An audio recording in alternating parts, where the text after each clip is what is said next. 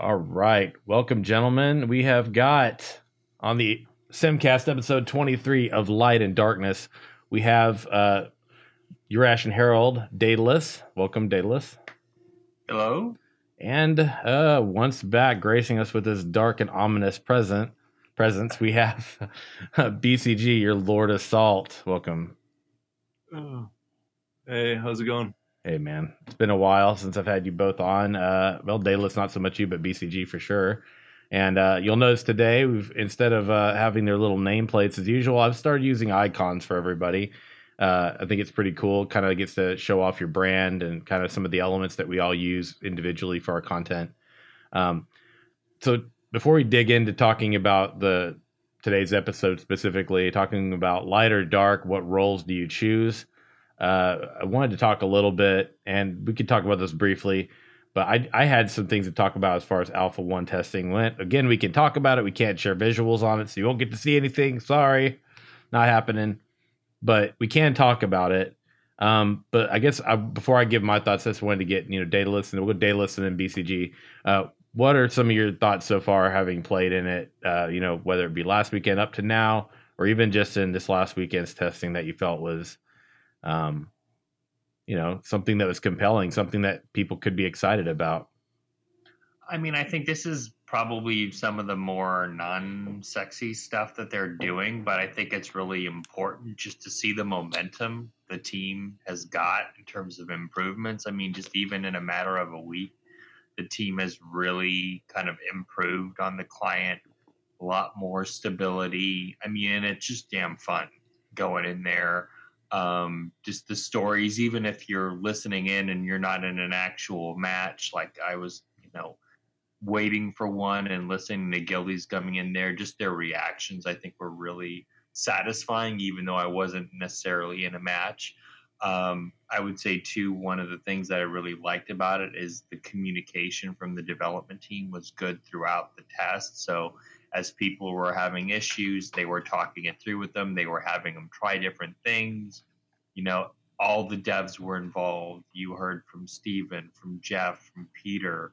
Yeah. They were all kind of, in there. And I think it was really cool of Steven as well to open it up. I think even outside of the official test, people could go in, download the client ahead of the next test. And also they left it open for several hours yesterday too. So it was nice to know that they're at a point where they're confident to kind of bring in not only a ton of testers, and I think there's another big wave happening next week if the news is kind of up to date. And they continue to kind of make, strides forward there, not only from the things that you kind of expect, like stability, performance, et cetera, but also even just in things that you're like, oh, wow, the UI is a little different now. And, things are improved even from, day one after, the next day when you were doing testing. So it's clear that they're nose to the grindstone right now. About you, BCG? Well, I did not get in. Okay. Yeah. But I did not get an invite for the stress test. Which, I'm not too stressed out about it because I know there's a lot of people in there that actually do a lot of really good testing. But one of my brothers actually got in and I got to play one match. So all I got to say is at this point, because like I said, it's just one match, it felt really fun. It felt not like a normal testing environment, which on one side I'm like, yay, this is fun, just from one match. So this is not like my full opinion, just one match. So it's fun. It doesn't feel like a normal testing environment. It feels fluid. It feels reactive, which I really enjoyed. I just hope that they can get as much data out of this until they have to turn it off. Mm-hmm. Yeah, I agree. I actually agree too. It's with what BCG said. It's definitely doesn't. It's not what I'm used to. Yeah. With an alpha. With an alpha testing environment, if I'm going to be honest, like don't get me wrong, I'm not saying that it doesn't have problems. It has problems, and that's the way an alpha test environment should be. But I've tested a lot of games, and I've got to say that it's way better held together than I would really have thought it would have been by now, to be quite honest. The other thing I wanted to say about it was, there's like, I don't know, I could be wrong. This is completely pure speculation or theory or, whatever you want to call it. But I have, part of my concern about it was that it was like, well, I want to play an MMO, and that's like my first day I stepped in to try this testing environment now since Alpha 1 has been, I want to play the MMO version. Like I want to play maybe something like a traditional Battleground or things like that, but not a BR. And so that was like my concern about it in the beginning. Then I kind of thought about it. I'm like, well, if their real main task that they're recognizing is that they have to tackle is to find a way to really synergize the potential for tab targeting and action combat and being able to evolve your own playstyle to fit, either way or a combination of both if you want to. Like, I get the importance of having a lot of really focused action testing, and I think the BR approach is definitely the way to go. The other thing I've wondered, because I thought, well, why don't we just get the 4 archetypes and let us go ham with that? And I'm wondering, I think that it's a twofold thing, and this is just speculation. I think it's a twofold thing. I think they're using this as a way to test the system for another game that they have in development that will run separately from Ashes. They've already mentioned this mode of Ashes will exist. So you mean? Do you mean, or are you afraid they're gonna pull a Fortnite? No. Meaning start with one game, then bring in a battle royale game, and then the battle royale takes over. Nah, I don't. That's what my worry is a little bit. I can see. Actually, I can see where you're coming from, and I can see that concern, and that is part of a concern I have. I'm kind of wondering how they're gonna. I feel like we're about to take us. We're gonna trail off for a bit here because this is a good point, BCG. Yes, that would worry me. I would actually not like to see their franchise as a whole go down the esports route, and that would concern me. But with that being said, they've already said this is going to be another version of the game that will exist after launch, right? If they, when did they say that? That was it was like PAX, yeah. Which one? PAX West just recently. Yeah, the mode that we're seeing now is going to, if I'm not correct, Dayless, if I'm not incorrect here, but this is the mode that they're talking about. Yeah, I said the mode will exist after launch as kind of a separate game mode from the main game. Yeah, I think it's. I don't like that. I don't know how I feel about it. I'm torn on it right now. I think it's going to depend on what they do with it, long term. If they bring it out, I don't know, like a year or 2 years after the full release, I'm fine with it. I mean, like you said, as long as they're not devoting resources to it, taking away from the main game, right. I'm okay with it. But even after release, just after release, it should not be like within a couple months. No. Because yeah, I agree with that. I want to see the MMORPG be the primary and heavily focused. Like, I can see if this is, and they said it'll exist, so I'm like, that could mean a lot of things, right? That could mean that this could be one of the games that's going to be on their list of games that they said will be revolving around the Ashes universe. I don't think that would be a far stretch. Like, what's that going to look like long term? I don't know. I'm rocking the Ashes shirt today. I know, right? Totally just forgot to say, oh, look what I've got on. I forgot about that. Nice, dude. What's up, man? Yeah, I actually got myself a shirt this week. I want to get that one next. I had to get that shipped to Europe. Oh, just want to say that. That shit costs money. Oh man, it had to be expensive, dude. God. But you got it now. Oh, feels bad. I feel a little bad. So, I could see this being, if this mode exists because it's their way of testing and using it to help balance the action combat in game, that's another positive. I would be concerned if this got really too much attention. And by too much attention, I'd say more than 10% of the attention of the MMO. of the game. Oh yeah, I agree. Yeah. If this battle mode, if this battle royale thing becomes a priority before 2021, because an MMORPG also needs resources and full attention after its release. Because within the first year, you know if the game is gonna be good or bad. Right. So if they say, "Oh yeah, we're gonna release a battle royale game within the next 2 years," I'd be like, "Are you freaking serious? Are you kidding me?" Like, remember, like, if you look at any major MMORPG, and let's take WildStar as an example. Within the first year, everybody knew, this is gonna flop. Yeah. So having a good solid launch is one thing, but then surviving the first year and then afterwards keeping people tied to your game is something completely different. Especially, I know everybody right now is like, "Oh yeah, we have to make a battle royale game. Everybody needs to play a battle royale game. No, we don't. That's where the money is." And I get that. But no, I get that everybody wants to make one. Yeah. What I'm not gonna get, and this is where I'm gonna lose my shit, and this is where I'm gonna get really pissed, is if we all got here because of the genre MMORPG, not the genre battle royale game. So if this is right.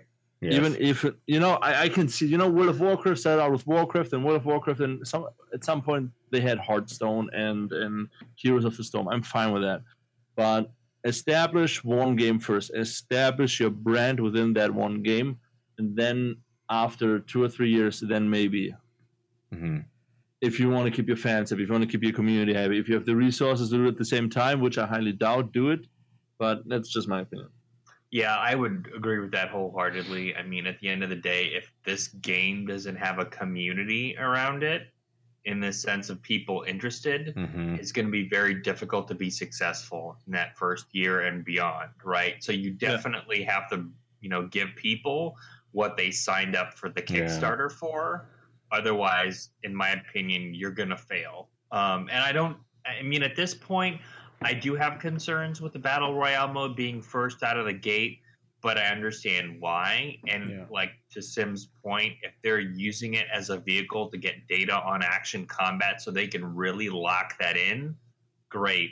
But I don't want to see it or hear about it until we're kind of, like you said, BCG well into the MMO part of it.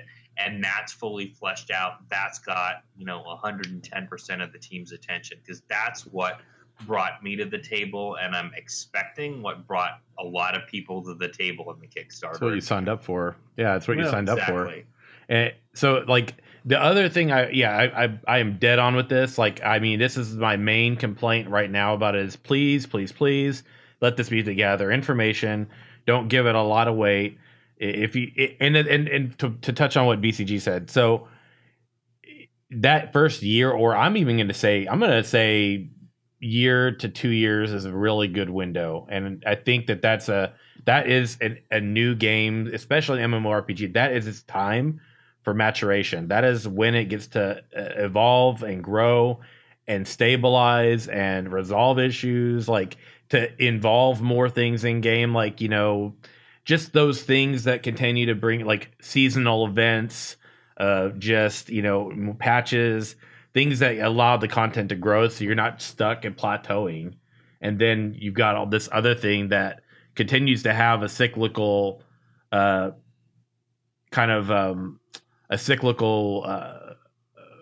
way of existing, to where it's always ever changing because it's a BR. Right. And then it's like, well, this is where we find our change. It's not what I signed up for. I signed up for a damn MMORPG. I want to play an MMORPG. Don't let this be the focus of something to the side of it. I'm cool with there being like an Ashes launcher or something, or an Intrepid launcher that encompasses down the road Ashes of Creation, the primary game, the MMORPG like World of Warcraft is, right? And then having a couple games that supplement the universe. I think supplementing it's important as opposed to pairing or even overtaking it. The other thing I was going to say about testing, to kind of wind down on this whole topic so we can get into our main topic today, is I think, and I'm not sure, but I think I have idea why maybe we're seeing that they're doing it this way, and I'm not positive, but this is how I'm trying to rationalize it as a possibility. I'm thinking if we had a battleground like WoW, for example, where it's like, you have Arathi Basin and stuff like that, you just had this 10 versus 10 or some crap, or 20 versus 20 battleground thing, and we picked our archetypes. I don't think that some of the archetypes would get as much love as others, and so therefore that maybe they wouldn't collect as much data on them, such as a tank. Who's going to take a damn tank into PvP versus like a ranger or a mage or something that could just blow shit up, right? Right. Honestly, this is just because I work in marketing and I used to work in public relations and stuff. So like, I used to write press reports, all this sort of things. This is how I think the conversation went. Jeff came up to Steven and was like, "Hey, Steven, we need to test. Listen, we need to test the action combat. We need to test it somehow, or just action combat." And then Steven goes like, "Okay, how are we gonna do that?" And then they brainstorm, and then they watch Twitch, and then they realize, there are so many battle royale games. Let's make an Ashes of Creation battle royale game and test the action combat. This is good for press. This gets people into the game. Let's get, even on a Twitch side, because at some point the NDA is going to drop for the content creators, and the little kids are going to be like, "Oh, look, it's another battle royale game. I need to watch this. Can I have a battle pass? Can I buy skins for this game?" And I think it's a smart marketing move to have a battle royale game, and I just hope that's it. I hope there's no already future planning for development of a battle royale game, full battle royale game for Ashes. I hope that's like 2 to 3 years in the future. Yeah, I mean, I think along those lines too, we talked with the team after the panel, and it was kind of along those lines of like, we've built something, it's functional, it gives us an ability to get data. Instead of investing any more in kind of proceeding further and maybe going down the wrong path, right? They have a way to collect data right away, right? Again, I mean, I like that aspect of it. I like the fact that it's out there for people to understand. My concern is the perception that Ashes of Creation is a battle royale game, and I think that was Steven and Jeff's concern too, that people are going to think this is all that Ashes is, right? And so maybe that's why they're being a little more tight-lipped in terms of an NDA really early on, in addition to the fact that it's a true alpha, right? But definitely, I think it was super smart too, just to get people testing it, making it class agnostic, because then you can get more broad ranges. It's almost a random sampling. I pick up something, now I've got kind of a ability or a mage ability, right? It gives me that flexibility without necessarily having people make any real choices in the game, other than strategically and how they would use the skills once they acquired them. Yeah, I think that was the thing I was going for too, was saying with them doing it this way and not having the archetypes, you've just got this base character that essentially picks up abilities, and so they're really just testing the abilities on this, like, but I'm hoping it is like random sampling sort of thing. So, but yeah, I agree with both of you. I think that this is definitely something that I feel like it's important to be critical about because of what we signed up for. And so it's something I'm definitely not going to keep allow to, not be on my radar for me personally in discussions going forward. With that being said, and in talking about Alpha 1 so far, I am pleased and very happy with the improvements they make. My main probably compliment to the studio right now is the fact that they are very communicative, and they, from 1 week to the next, or day even to the next, they take the data, they take what they've heard, what they've learned, and they've really gone to work on those things. They don't seem quick to, and this is what I hope is a trend, and if it's not a trend, then here I hope it's something they make a trend. Focus on the fundamentals, concerns, make sure that stuff's squared away before you go adding cool, new, snazzy things. Anyway, so of light and darkness. We have a Dark Lord on the show today. Okay, wait. when did it become a thing that I am a Dark Lord? When did the Lord of Salt become a Dark Lord? When did that happen? Because I did not get that memo. No, you did. What about the Warlock on your podcast, man? So what? So what? Dark Lord, man. Dark Lord. Just because I like to play Warlocks does not make me a Dark Lord. Just want to clarify that. Are you disputing that you have dark intentions in games? No, I'm not. I'm just saying I did not get that memo. I just did not get that memo. I like how he's like, look, there's no memo, but I'm not saying this isn't the case. Like, I'm not confirming or denying this at this point. My saltines will not rain from the sky upon your light-wielding powers. That was a bad idea to pick that name. It was a really bad idea. It's okay. It'll pass. I mean, no, maybe. I hope it doesn't. Honestly, I hope it doesn't. I'm kind of digging it now. It's not bad, man. I mean, it's kind of cool, I think. So I'm gonna go ahead and let you all give your thoughts about this first, and we'll start Daedalus and again, the Lord of Salt. After that. What? So go on ahead. Go ahead. No, man, you're good. You're good. So which do you choose and why? I know we already know the answer to which probably, but the why is important. So Daedalus. Yeah, I mean, I would say definitely the light. I mean, I've been playing a paladin in World of Warcraft for over a decade. I tend to try to choose good light characters or light aligned characters just because that's kind of my personality. Really, is more like I want to seek out goodness in the world and I want to be able to protect others. So I generally go for those. So I would say the light is definitely me. BCG, you okay? You look like you're going to hurl, man. So about that Lord of Darkness thing. Okay. It's my turn. So,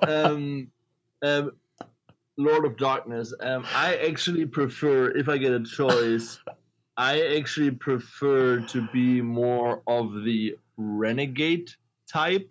Cool. Than the absolute bad guy. For example, like, you know, if some guy, I don't know, steals money, you know, the paladins or the good guys, you know, they do this, you know. And what I do, or what I like to do in that case is, instead of doing this, I burn down his house. Right. You know, I like, you know, I don't like the extreme, you know, be really, really good or be really, really evil. I like to be more the how do I best describe it? Vigilante. Yeah, no, not vigilantes, because vigilantes are just the guy people that do good, but you know they don't. For example, there are two types of evil, right? And I'm the necessary one.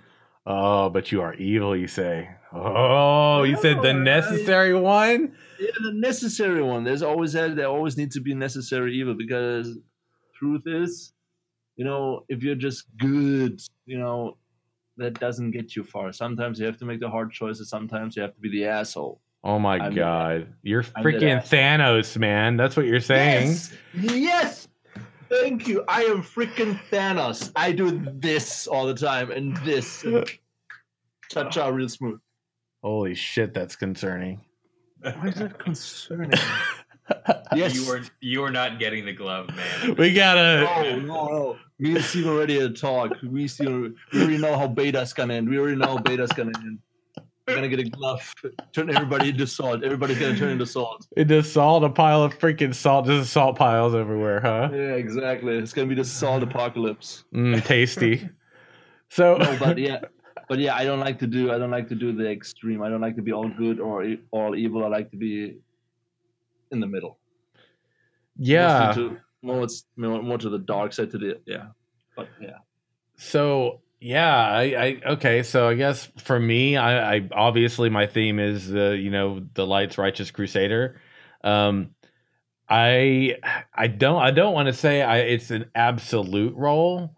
Like I do typically tend to, definitely walk the path of the light, the good and everything. It's all about justice and fairness and equality, right? Which means sometimes the Salt teens get a break here and there. Sometimes you got to let the Lord of Salt's cult followers, get a pass because maybe they deserve a second chance until they grow into freaking Thanos. But then you got to snuff them out. So that's kind of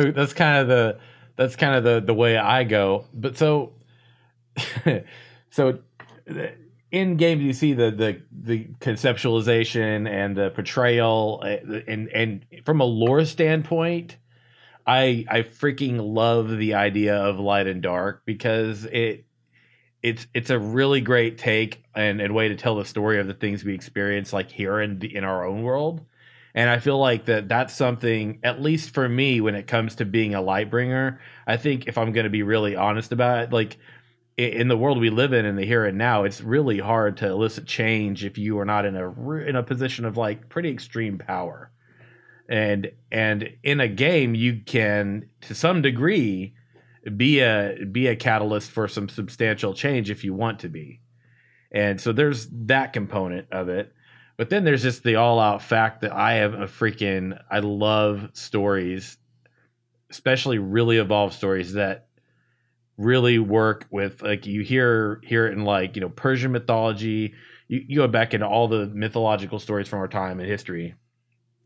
And there's this awesome stories of like good versus evil, light versus darkness, and that entire conceptualization of it and way the story plays out for me is just fascinating. You find I'm drawn to it in movies, in games, and it can't just be you're the bad guy and I'm the good guy, and so I pick the good guy kind of thing. There's got to be like some depth to why there's some powerful struggle going on. But with that being said, what about that role that you tend to choose, being a light bringer or a Lord of Darkness, or even the Renegade? What about that can change? Does it ever change for you? Do you ever see yourself changing from one role to another in a game? And if you do, how come? I mean, for me, and there's been a few games that I've definitely kind of veered off of that, extreme in terms of the good side. I mean, I've played villain characters in Old Republic. I've kind of done more gray area type of characters in City of Heroes. So, I mean, I do like switching it up as well. I mean, I think one of the most fun games for me wasn't an MMO in terms of being able to choose kind of one way or the other. And that was, the Mass Effect series, or most of it, where it was nice to be able to, at one point, just get really annoyed with a character that you're interacting with and choose a route that basically makes you punch them in the throat or something similar, right? Yeah. So it is fun to do that, to skirt that line as well. And I think for me, it's like in an MMO setting, I try to first kind of bond with whoever I'm in a guild with, in a group with, try to help them out, try to treat others with respect, but in the face of, having a perceived villain, I want to be able to kind of, stick to my ideals and go after those villains. And in the same way, the Lord of Salt may want to snap his fingers and turn everybody into salt, I would want to nuke them from orbit if they're going to threaten the world, right? So, I mean, I think there is don't mistake my ideals for weakness. Kindness for weakness. The way I have to look at that. Exactly. Kindness for weakness. Well, for me, how do I say this? I always pick the role of the guy that does the stuff nobody wants to do for the greater good. I'm most of the guy that deals with situations that nobody wants to deal with, or nobody can deal with. I try to stay behind the curtain. Always did. Or even in every game I ever played, every MMORPG, every MMO, every possible multiplayer game, I always try to not be in the spotlight. Interesting. Because I notice that's where I operate the most efficiency. efficient. Oh. So shadows. you have your top players, whatever, and everybody knows them. I was never that guy, not because I'm bad or anything. It's just like I never try to be in the limelight. That just doesn't fit me. Doesn't fit my play style. Doesn't fit my characters. I'm you have the group picture of everybody, and then far up in the right corner you have me standing there by myself. Mm-hmm. I know what's going on. I know everything. I'm more of the puppet master. Mm-hmm. That was funny because, as you said, up there in the top right, I was like, what strings are you pulling from up there? That's what I was thinking. And puppet master. Yeah, and also kind of like operating from the shadows, like behind the scenes, no one really sees. See, that's pretty cool though. I dig it, man. And if I'm gonna be really honest, like I've got the Lightbringer right, but there's days I like to get freaking dirty. There's days I like to go and get on an alt that's just a bad boy, man. Like, I'm not talking behind in the shadows kind of thing, or like maybe making. Nah, he's all about the bad choices. Like, I got my day when I'll get on a rogue that's just mean and dirty. He'll sap you repeatedly just watch you sit there wondering where he's at until the diminishing turns catch up and he can't stun you anymore, and they just blows you up. And it's like, I'm not gonna lie, I'm that guy sometimes, not all the time, but only on Tuesdays or something. But the rest of the time, that's kind of an example of when I kind of deviate from my role. But my main is definitely always like the Lightbringer, the truth and justice sort of mentality and everything. So that's how my role changes. With that being said. And we've kind of touched on that a little bit, but how does that role that you choose tend to cause you to act in game? Maybe, making choices in stories, how you choose to contribute to, and this is kind of a bigger question, is like, what would that look like when it comes to Ashes and contributing to, let's say, a node or your own community if you're part of one? I mean, I think definitely it'll motivate me to identify as quickly as I can with kind of who I feel I should align myself with, obviously outside of guild, right? But where the guild chooses to make its home, that's essentially going to be my home and where I want to lay my roots down. So, definitely I would like to, as much as I can, contribute to growing that home. I think that'll just motivate me to have that sense of identity and protect it as well. And I might also, be the one that will call others to arms when we do have a threat, whether that be an NPC threat or a PC threat, somebody on the map that is, got a bounty on their head because they, went and essentially ganked a few people and made those bad choices. I obviously need to, persuade them to follow the light once again. So I think that's kind of where I would be in terms of Ashes of Creation. I think that's what's compelling to me about Ashes of Creation is those types of choices matter. Your choice of node, your choice of profession in some form or another, whether that be focused on adventuring, focused on crafting, all those in some way contribute to the greater good. So I think that to me is kind of how that light and dark would engage, whether you're going to be the guy that's building things up or the guy that's tearing things down or the guy behind the scenes that's trying to see how I can manipulate people to do what I really want to have happen and ultimately gain from that. Well, for me, it depends who I play with. I'm a pretty simple guy. I do what I feel like. I don't really have, at least for Ashes, I'm not going to have any goals like being max level within a day or something. I'm actually going to enjoy myself. But depending on who I play with and what are the goals of the node that I am living in, I base my play style and my goals around that. For example, if they say, okay, we got to level the node quick, then I'm gonna see, okay, what is the fastest way to get the most XP into my node?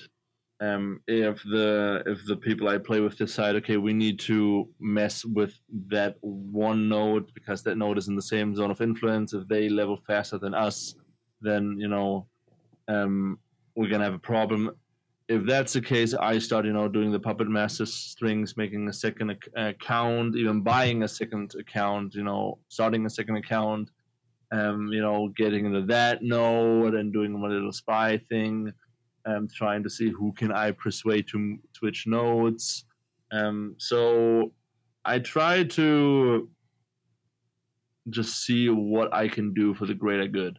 If the greater good would ask me, if it would help the greater good for me to kill a bunch of little bunnies, I would do that. I wouldn't have a problem with that. Because, like I said, somebody needs to be the necessary evil to help the greater good. Bunny killer!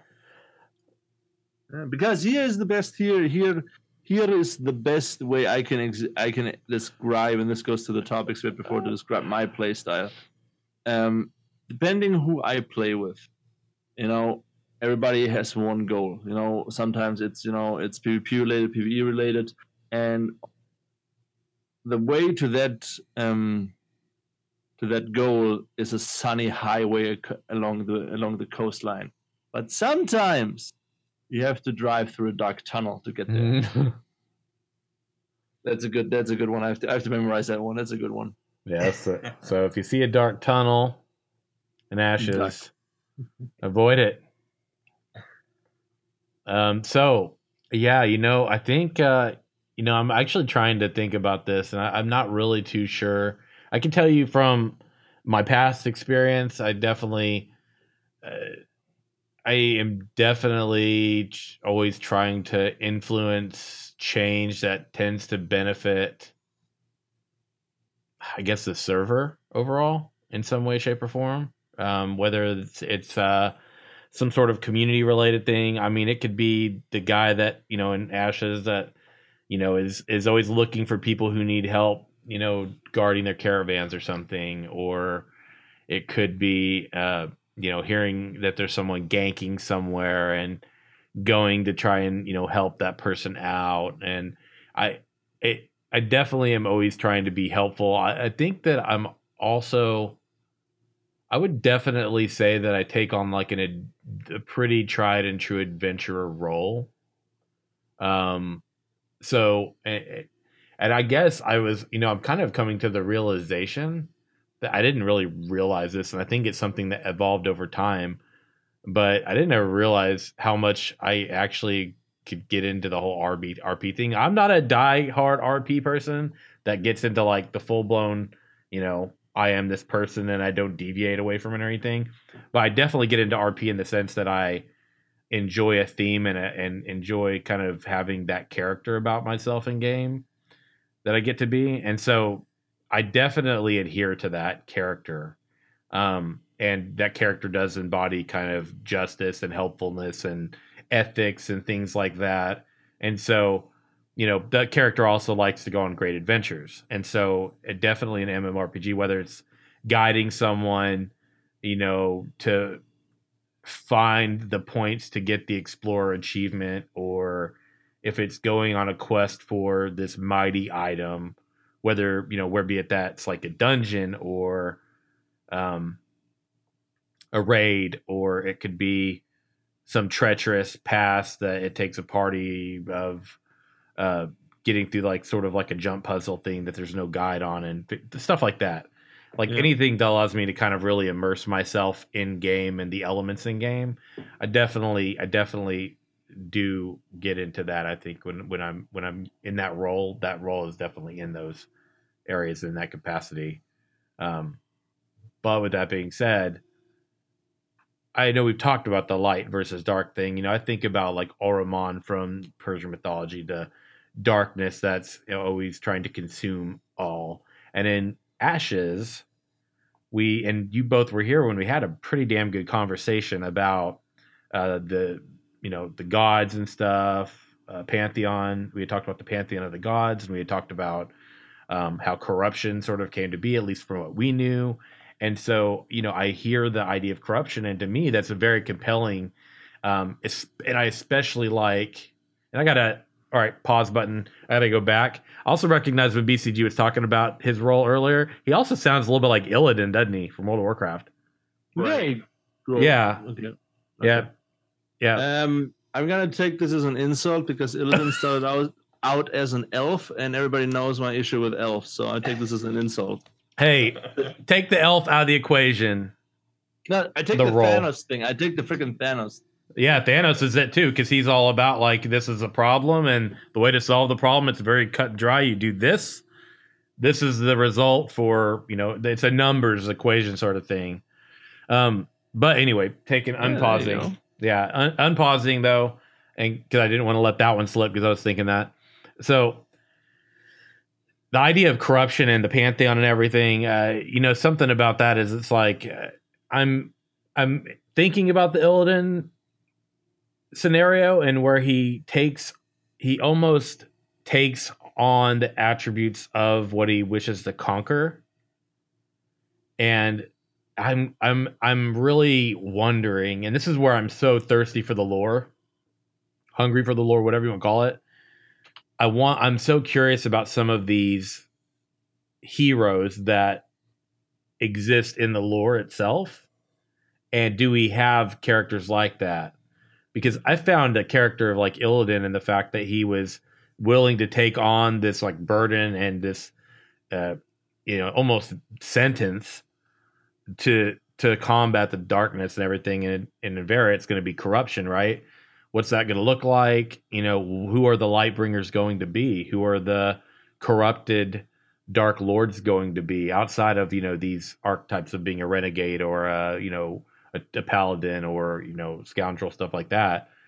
What about light and dark and the that struggle between the two, and in Ashes even talking about corruption and those of us that combat against that? What about that makes a game fun, and what are we hoping it's going to make it fun about Ashes? I think. Oh, go ahead, BCG. Right.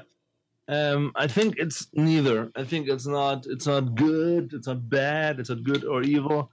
I think it's the twists and turns. I mean, everybody knew Illidan. Everybody knew, Illidan from the Warcraft games. But not a lot of people knew why and how. And back then, during Burning Crusade, nobody would have thought that Illidan is going to be the hero of the entire story. He's going to be the guy who stays behind to fight off Sargeras. So with having a diverse cast of characters in Ashes, I think we will have some that are just like the paladins. They're like, oh yeah, the light is all we need. The light will suffice. And then on the other side, because there is probably some knowledge about what caused the corruption. What's the source of all that, and we know it was a conflict that made us leave Vera behind. That some of that knowledge, has been passed on, and you're gonna have warlock-like characters. I mean, the warlocks maybe they started as something bad, but at the end there are some of the strongest characters represented in World of Warcraft.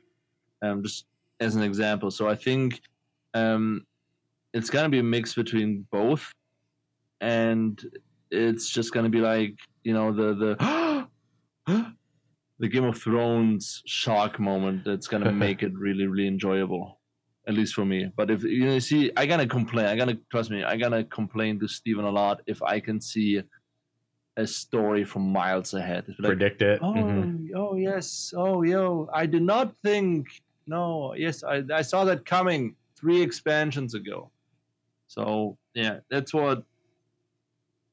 And that's where good and bad characters are really important. To have, for example, the current World of Warcraft expansion, Battle for Azeroth. Nobody would have thought that Sylvanas is gonna go freaking mental. Okay, she didn't go mental. Actually, it's pretty smart what she does. If you watch some of the analytic videos on why she's attacking certain places and letting other places be taken. So that sort of character depth is what makes a story good, no matter if it's good or evil. It's on the eye of the beholder. Yeah, I love that. Yeah, I totally agree with that line of thinking. I think one thing that gives me hope that, Stephen has been talking a lot about, at least earlier on, in terms of the lore, in terms of the, how players can potentially choose in game, is he kind of talked about the idea of, more gray choices or choices where somebody could ally themselves with others and then there's an element of betrayal. So I think that in and of itself is going to make the game fun because you do have some dependency on other players to accomplish anything, and that player still has the choice to say, okay, do I burn a bridge today or do I wait until there's a better time to do so? So I think, that if they can do something like that in the lore, and to BCG's point, we don't necessarily see it from, miles out, I think that'll be great. I mean, I always like the idea of evolution of characters in a story.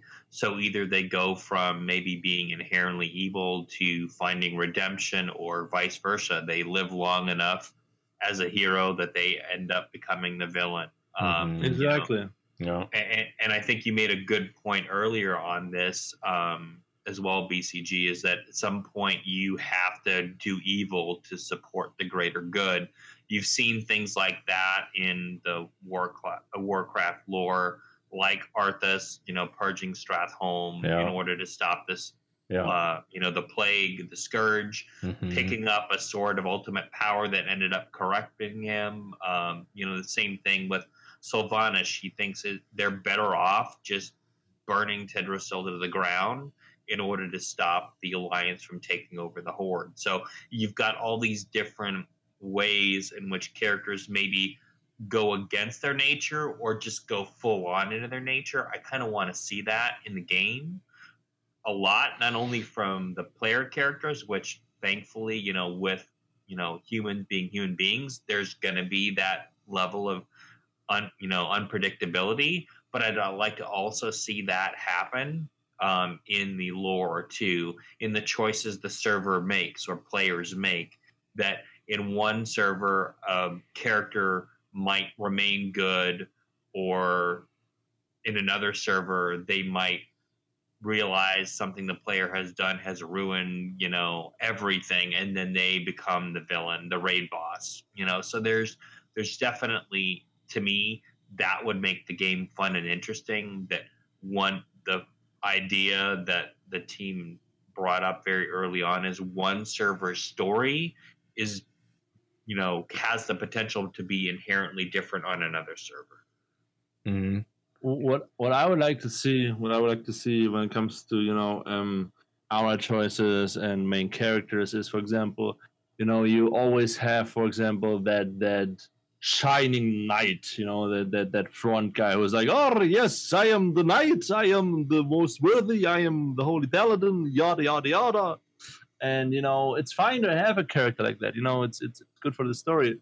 But then I would like to have some backbone in that story. For example, he is so obsessed with his duty for being a paladin, because one night when he was younger, he went drinking with his buddies and he didn't do his duty, which was standing guard. And I don't know, a mother and kid got raped or something, and then they got burned alive. So have some twist in that. Or, for example, have a necromancer or a villain be similar to Arthas. Have some. They started out good, and then then they became evil. But you can relate. You can relate to the character, and then have us, the players, give us the option to either learn about their past, like, hey, this is what happened to this character, or learn more about their motivation, learn more what really drives them, what are their plans,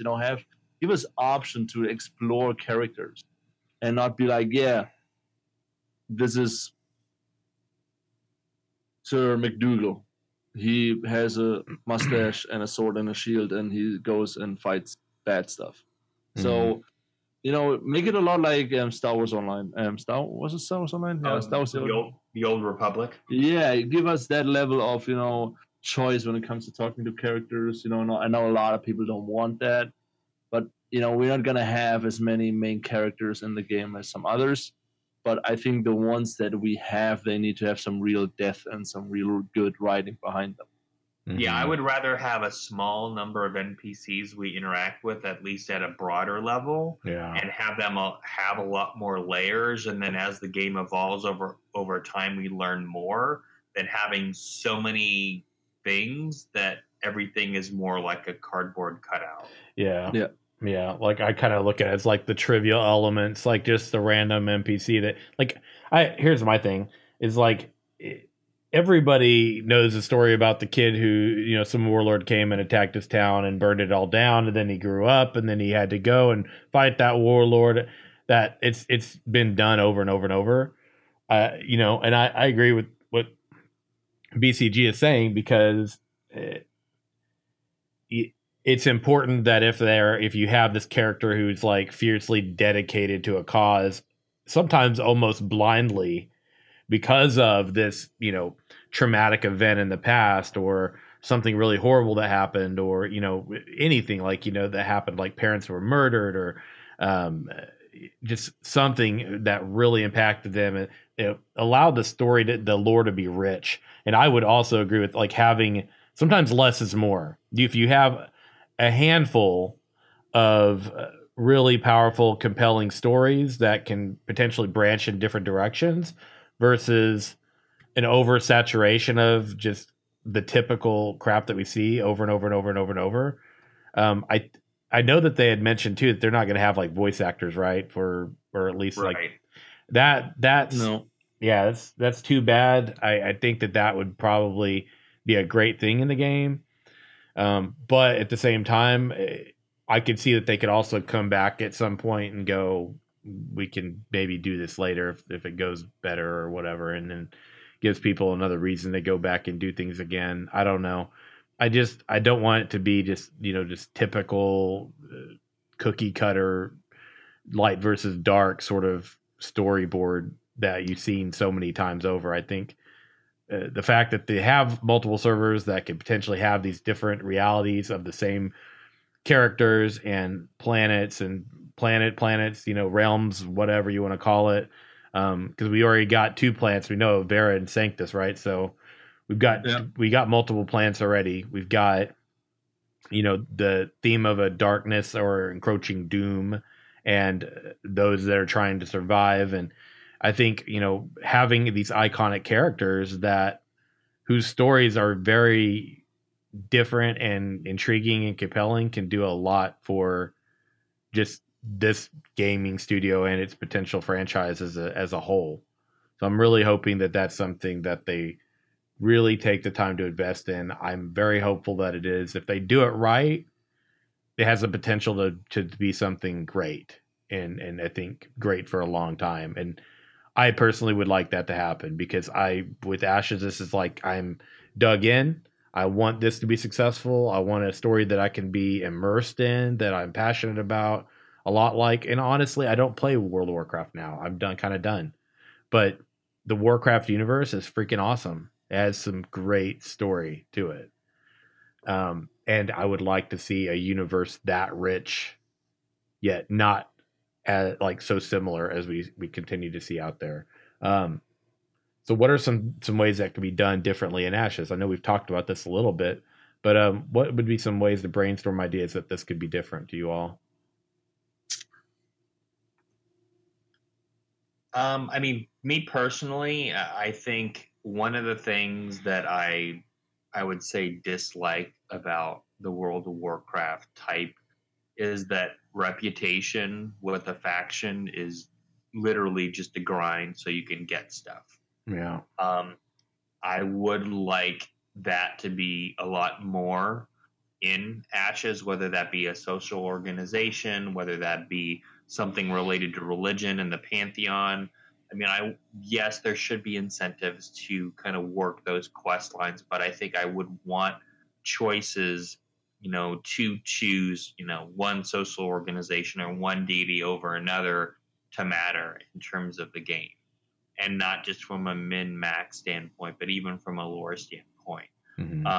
You might have different sets of quest lines. You might have different quest breadcrumbs you can find. You might have events that happen because you've chosen to go down a certain path. So I think anything that they can do to build on their idea of, choices branch out and things that are happening on the server impact what's available, I would want that to be something that we could really see expand, and have a lot of, again, layers, levels, where my experience personally might be vastly different from somebody that made the same choices in terms of race and class and whatnot. I mean, if I've made a different choice in terms of God versus, social organization, I want there to be something visible. And again, by visible, I mean tangible, for me to really know potentially about the story, or I might uncover something about the lore, being a member of the Thieves Guild versus being a member of the Order of Mages or what have you. What I like to see, because the way I imagine it will work is that we go through the portal and everybody runs off to their node, and the main characters,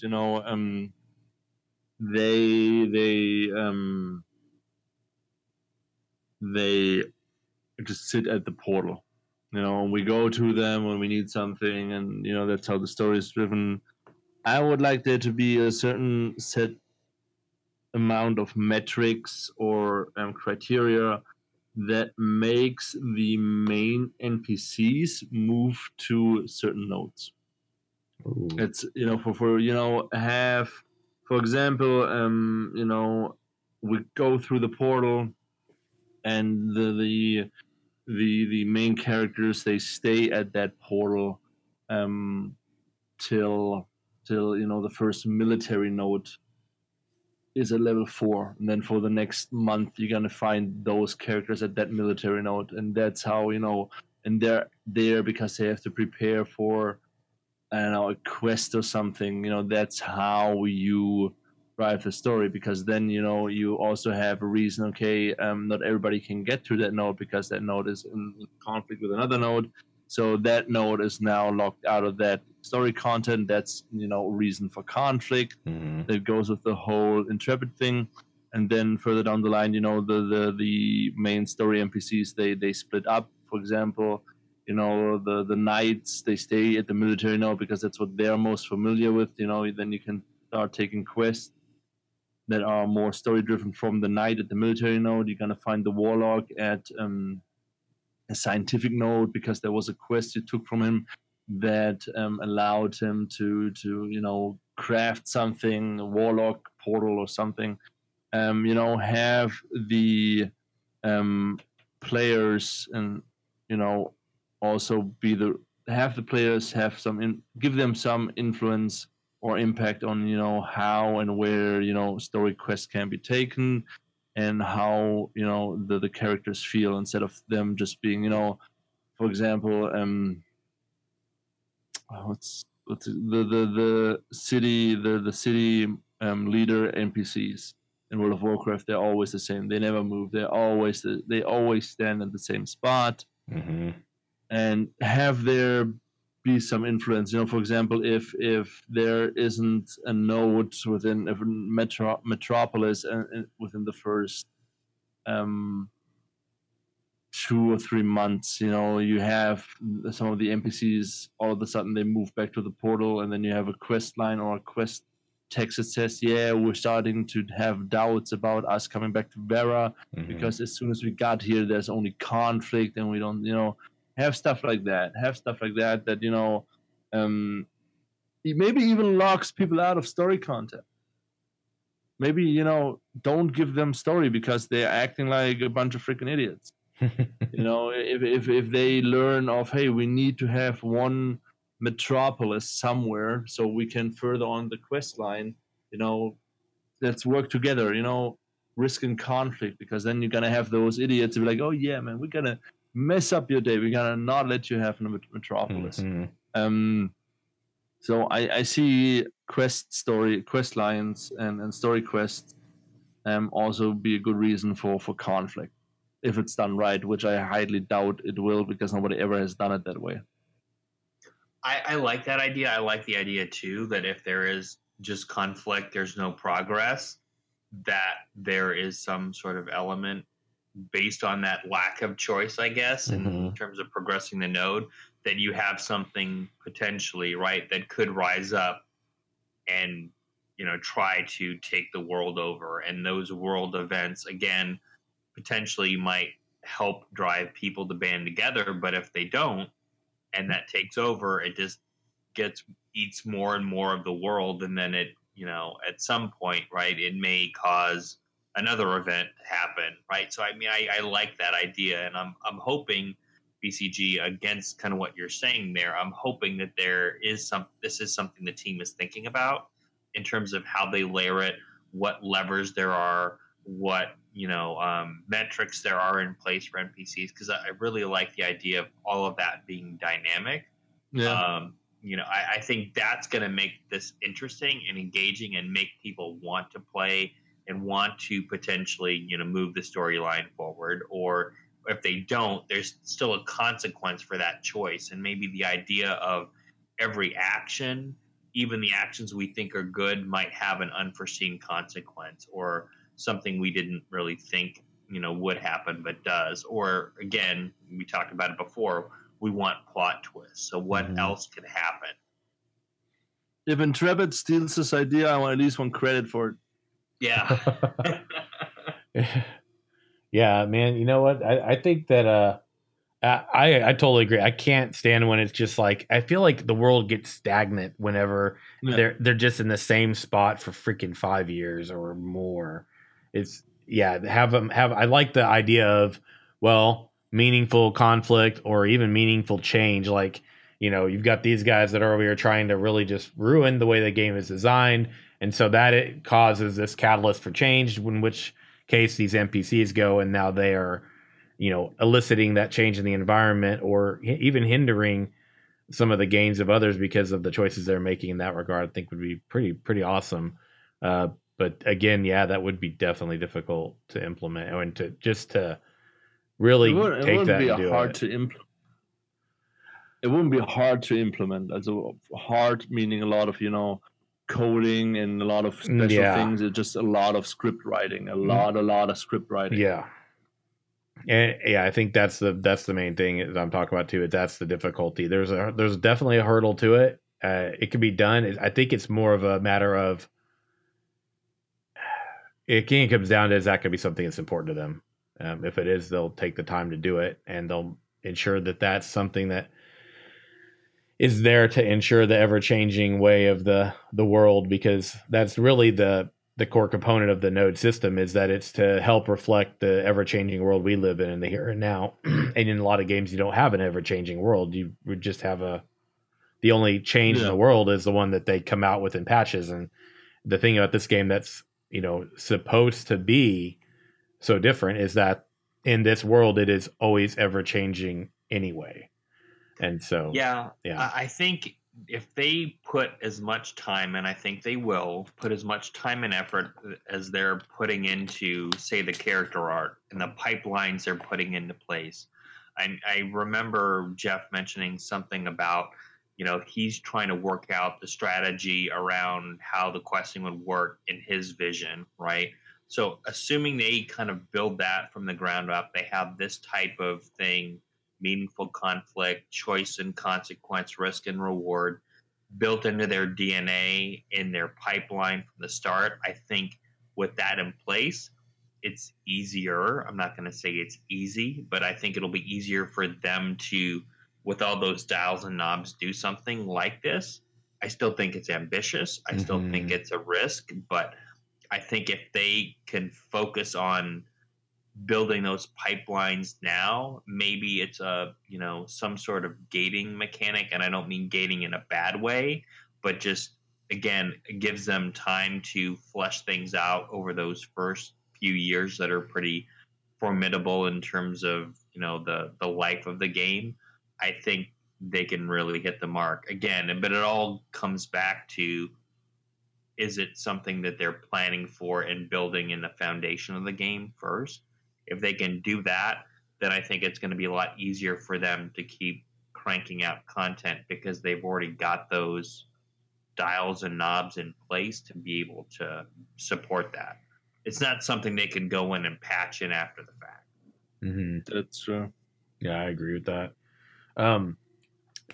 We're at time. We could definitely go on with this conversation for a long time, I think, but that's why we continue on episodes. So, with that being said, it's been a fantastic discussion today, gentlemen. It's been great food for thought. Actually, I love these conversations that we have here, because we always keep the wheels, the cogs in the wheels, I think, greased well, and we keep the momentum moving along. And my props to both of you and to all the other content creators out there who have kept that forward momentum going over the past year or so, while we've been in development and waiting for this game to get to a point where it's finally starting to get now.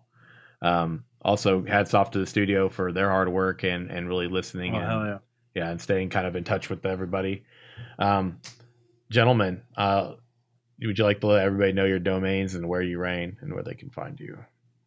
Sure. You can find Daedalus at ashenherald.com, on Twitter at the Ashen Herald, or on YouTube, the Ashen Herald. Oh, my turn. I have a YouTube side thing where I do some Ashes related content when I have time. Sadly, I'm one of those normies who travels way too much. You can find that under the Big Cheek Giant, which actually is what BCG stands for.